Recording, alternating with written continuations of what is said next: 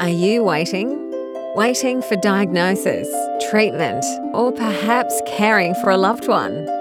After the Waiting Room is a podcast where you can listen to stories and gain insights into how to be present for the person you're caring for and for yourself. Join internationally recognised myotherapist and NLP master practitioner Shane Sullivan as she shares experiences from her own journey through the waiting room and anecdotes from people in her practice and community.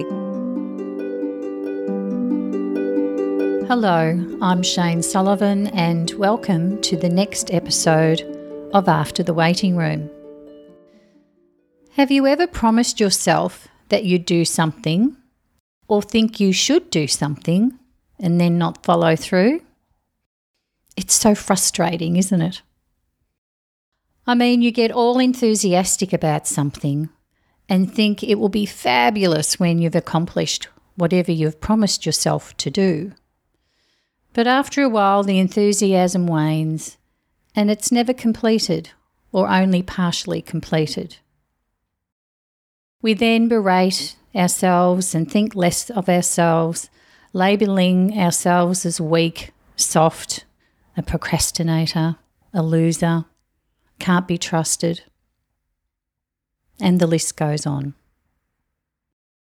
Promises to ourselves may be things like exercise to stay healthy, study, reading a book or finishing a book, healthier eating, taking time to sing, dance, meditate, or write that book that you know is hiding inside you, or thinking and writing up the next podcast.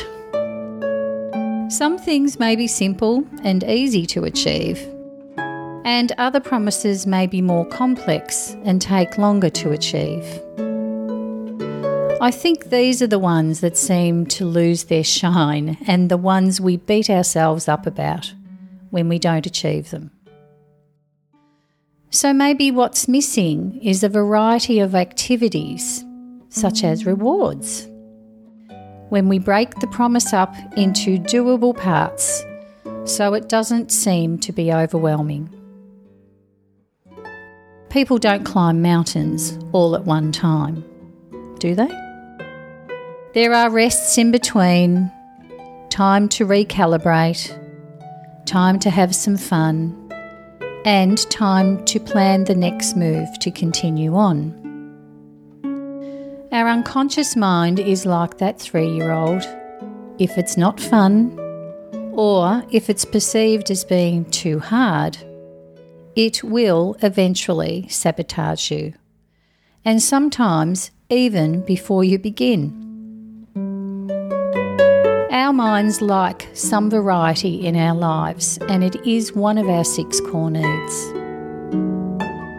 So it stands to reason that if we sneak in some variety and rewards for ourselves for completing a promise or getting through something that has to be done, then we have a much better chance of achieving our goals or getting through the hard times. I treat a lot of people with lymphedema, cancer, and the results of injuries and surgeries. It is a painful, stuck state.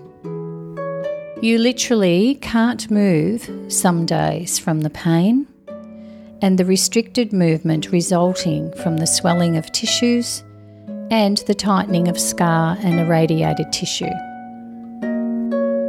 Treatment for any of these conditions can be uncomfortable and overwhelming.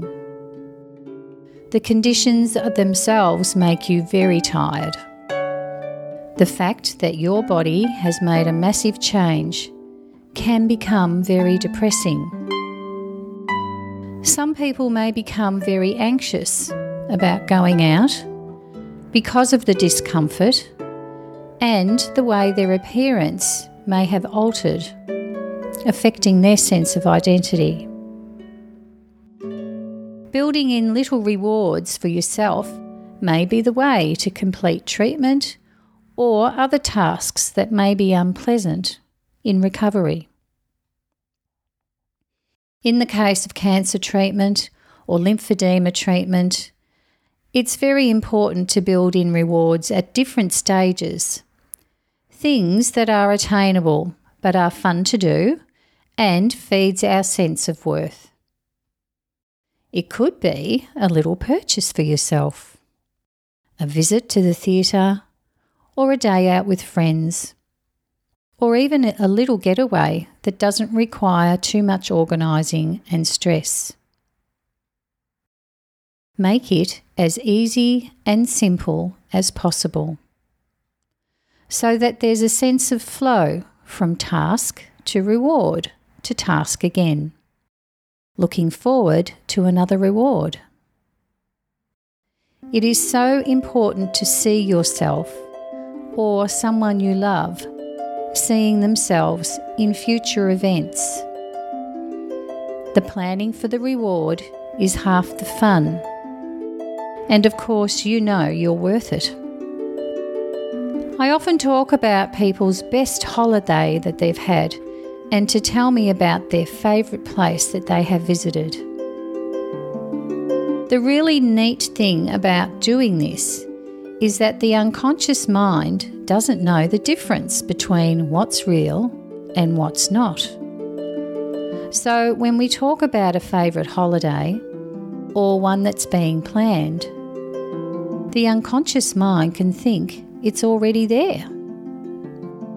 I notice when I do this with people who are very flat in their treatment stages, there is a shift in their emotional state, because their mind is firing off all the great hormones that give us a sense of well-being and ease.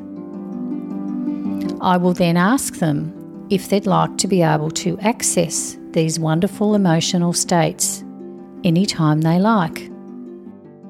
If the answer is yes, then I assist them to anchor these feelings for them. This means they can access these feelings at other times when they are feeling they need the extra support to get them through a tough time. So next time we'll do some anchoring so that you can have a little variety and the emotions that go with it anytime you like. So until then, don't just exist, live life. I hope you've gained some new perspectives and enjoyed listening to these stories as they unfold in After the Waiting Room. Join us again next time and stay connected by subscribing at afterthewaitingroom.com.